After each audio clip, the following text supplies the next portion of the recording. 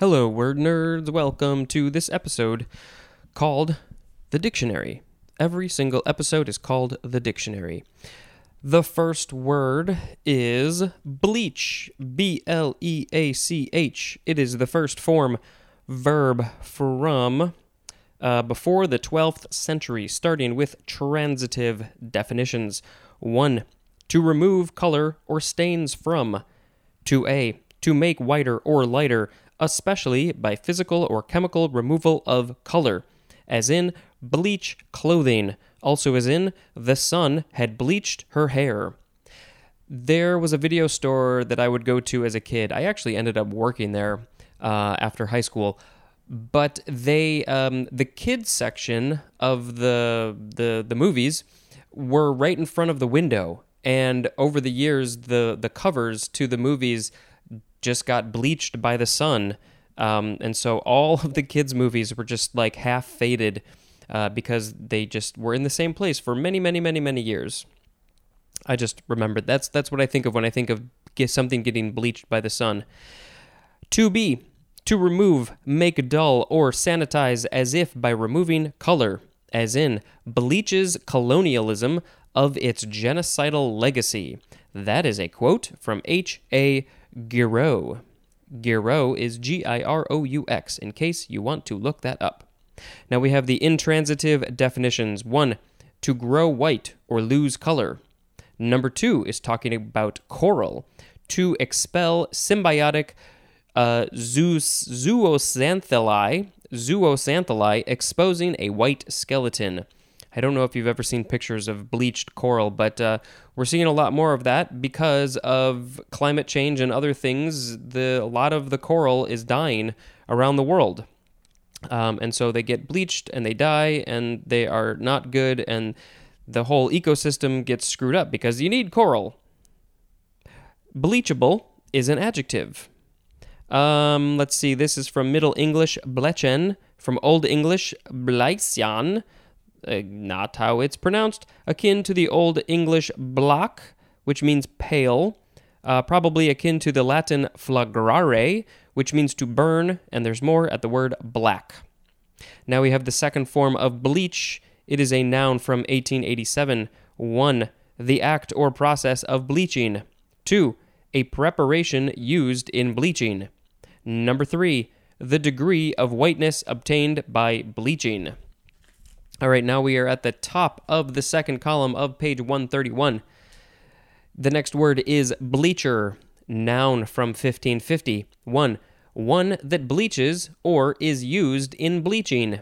Number 2, a usually uncovered stand of tiered planks providing seating for spectators, usually used in plural.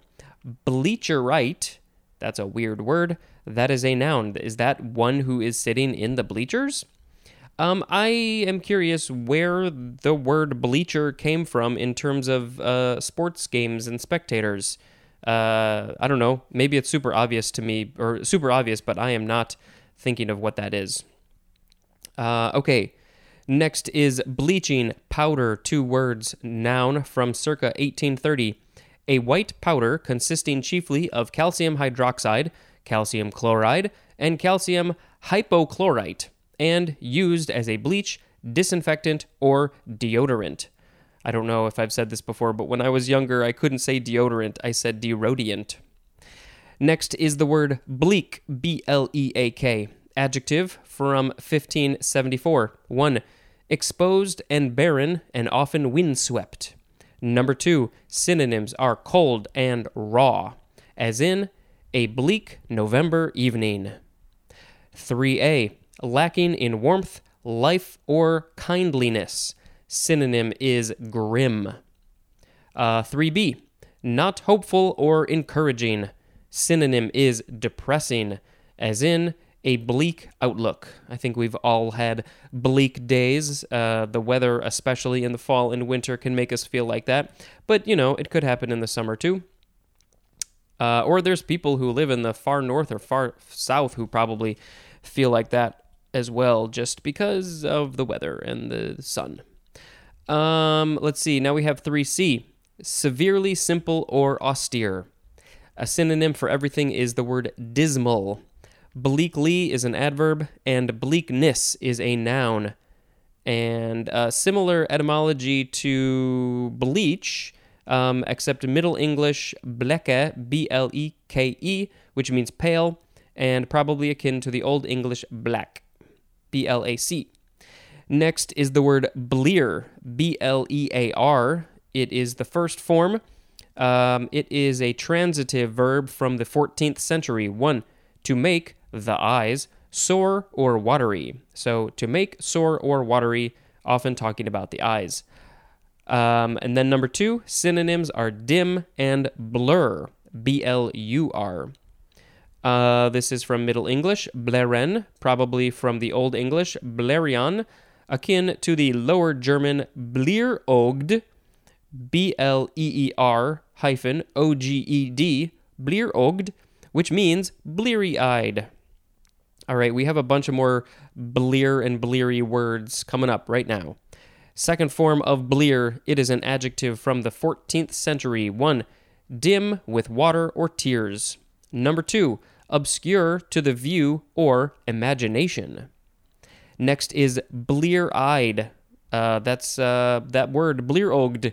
Blear-eyed is next with a hyphen, adjective from the 14th century, and the synonym is bleary-eyed with a hyphen, which is coming up. But first, we just have bleary. Not bleary-eyed, just bleary. Adjective from the 14th century. Number 1 is of the eyes or vision. Dull or dimmed, especially from fatigue or sleep. Number 2, poorly outlined or defined. Synonym is dim, as in a bleary view. Number 3, very tired, as in bleary travelers. And what do these bleary travelers often have? They often have bleary eyes. Again, it's coming up. Blearily is an adverb, and bleariness is a noun. Here we go with bleary-eyed. It is an adjective from circa 1927, having the eyes dimmed and watery, as from fatigue, drink, or emotion. So many ways you can become bleary-eyed. Next is bleat, B-L-E-A-T. First form, it is a verb from before the 12th century, starting off with intransitive. 1a, to make the natural cry of a sheep or goat. Also, to utter a similar sound. 1b, synonym is whimper. 2a, to talk complainingly or with a whine. That, of course, is W-H-I-N-E, not W-I-N-E. And then 2b, synonym is blather. Now we have the transitive definition, which says to utter in a bleating manner. Bleating, B-L-E-A-T, not B-L-E-E-D. By the way, in, let's see, I think it was 2 episodes ago, we had the word blat, which also talked about the sound that a calf or a sheep makes. So this is, or goat, I guess. So this is similar, but different. The etymology says, let's see, Middle English, bleten, from Old English, bleatan, or blaitan, akin to the Latin flere, which means to weep.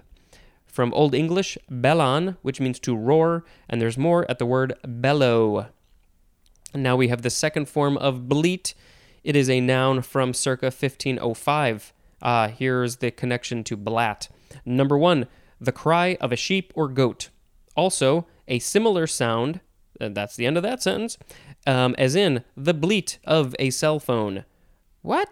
Do cell phones make the sounds of a sheep or a goat? I mean, you could obviously, that would be actually a pretty funny ringtone to have your, that's making me laugh, to have your phone sound like a sheep or a goat. All right, I might have to do that. I'm still confused as to why we have 2 versions of this, blat and bleat. All right, number 2, a feeble outcry, protest, or complaint. And then our last word for this episode might be my favorite. It is the word bleb, B-L-E-B, noun from 1607. 1, a small blister. Number 2, synonym is bubble, also a small particle. Number 3, something resembling a bleb. Well, a bleb is something that resembles a bleb? Okay, especially a vesicular outgrowth of a plasma or nuclear membrane. Did not expect that one. Blebbing is a noun. Hey, let's go blebbing. And then blebby is an adjective. This is perhaps an alternative of the word blob. I don't think that that horror movie from back in the day would have had quite the same feeling if it was just called The Bleb. But now I think somebody should make that horror movie. Okay, I think I am going to have to pick bleb as the word of the episode because I think that word is hilarious, even though sometimes it has to do with a vesicular outgrowth of a plasma or nuclear membrane. Thank you to everybody for listening. I hope you are doing well. If this is new to you or if you are new to this podcast, please go back to the beginning and start from there and tell everybody and go rate and review. I think Apple really is probably one of the very few places that you can actually rate podcasts. So if you're not listening on Apple, then you might not have that option. But if you are listening on Apple, please go do that. Oh, I think I got a new review recently, and it was a very, very nice review. And then I went to the thing to see it because I think I got an email about it or something, but I couldn't find it when I went to the thing. Anyway, who cares? Let's end this episode. This has been Spencer dispensing information. Goodbye.